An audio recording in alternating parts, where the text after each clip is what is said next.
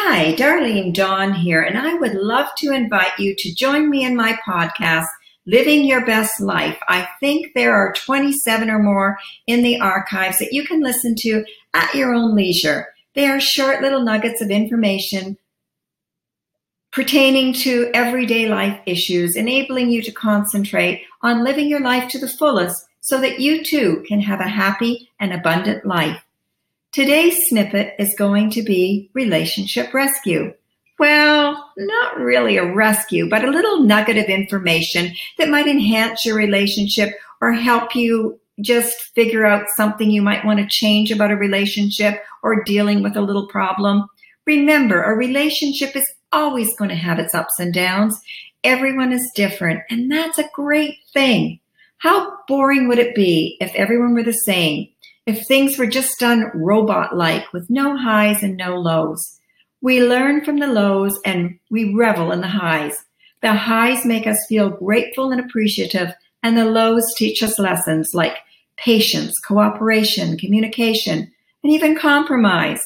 It's normal to have arguments in any relationship, whether it be a business relationship or a personal relationship. Sometimes it's as simple as giving each other a little space. Often a discussion might be needed so that both sides can be heard. Remember, it takes two to tango. The only time these rifts become really dangerous is when a grudge is held. I have never understood grudges. To me, a grudge is a big time guzzler and a waste of time. In fact, I remember when I was younger and my dad was still alive, I tried to hold a grudge because I wanted to prove to him that I was never going to talk to him again. But I seriously forgot why I was holding the grudge. And that was kind of actually funny because I couldn't remember why I was even angry with him. So when I get angry, I tend to just get angry and I let it go and I move on. Now, I might be a bit more cautious for a bit around the person that I did have the tiff with, but I still don't hold a grudge. Now, if it's a serious issue that you cannot mend and you can't move on from, I really believe in some cases you may just have to sever the ties because life is too short to make a meaningful relationship when the other person has no desire at all to reciprocate. No one is perfect. And if you think you are, then that's the problem right there. We all have faults, and that in itself makes us human. I do not believe in emotions like hate, as that's only going to hurt you more than the person you're hating. It's a negative, useless time waster, and I don't like to waste time. When I'm out with my family and friends, I don't consider that a waste of time. Some people may.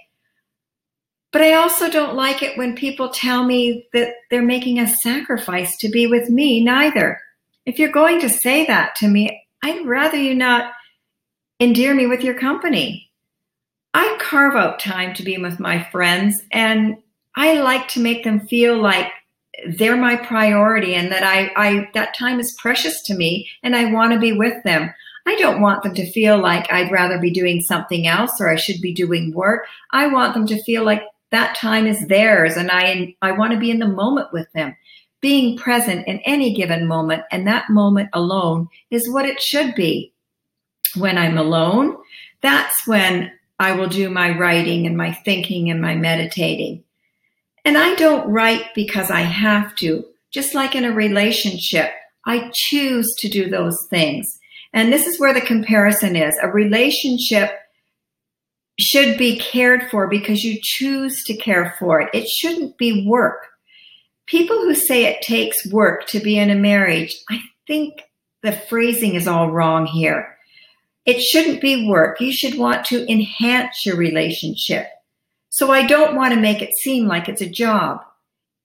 It should not be work if you love what you are doing, if you're passionate about your writing, for example, or if you're passionate about your family. That shouldn't be work. These are things you do out of love.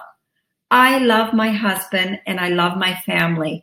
And if I'm not doing it out of love, then to me, there's really no point in doing it at all. Life is short. Lately in our household, we've been reminded far too much lately of just how short life can be. Learn to pick your battles. Not everything is worth fighting about. That little piece of lint on the rug or that sock on the floor, or that dirty dish over there, is that really something worth fighting about? A big reminder here. Stop bringing up the past. Past arguments are over. They're done. Rehashing the past and past arguments will never do any good in any relationship. Learn to let things go. And last but not least, be kind. Be kind to your family. Be kind to your friends. Be kind to one another. That's what it's all about. That's what it makes to make the world go round. So with that being said, again, be kind. Until next time, have a great day. Bye for now.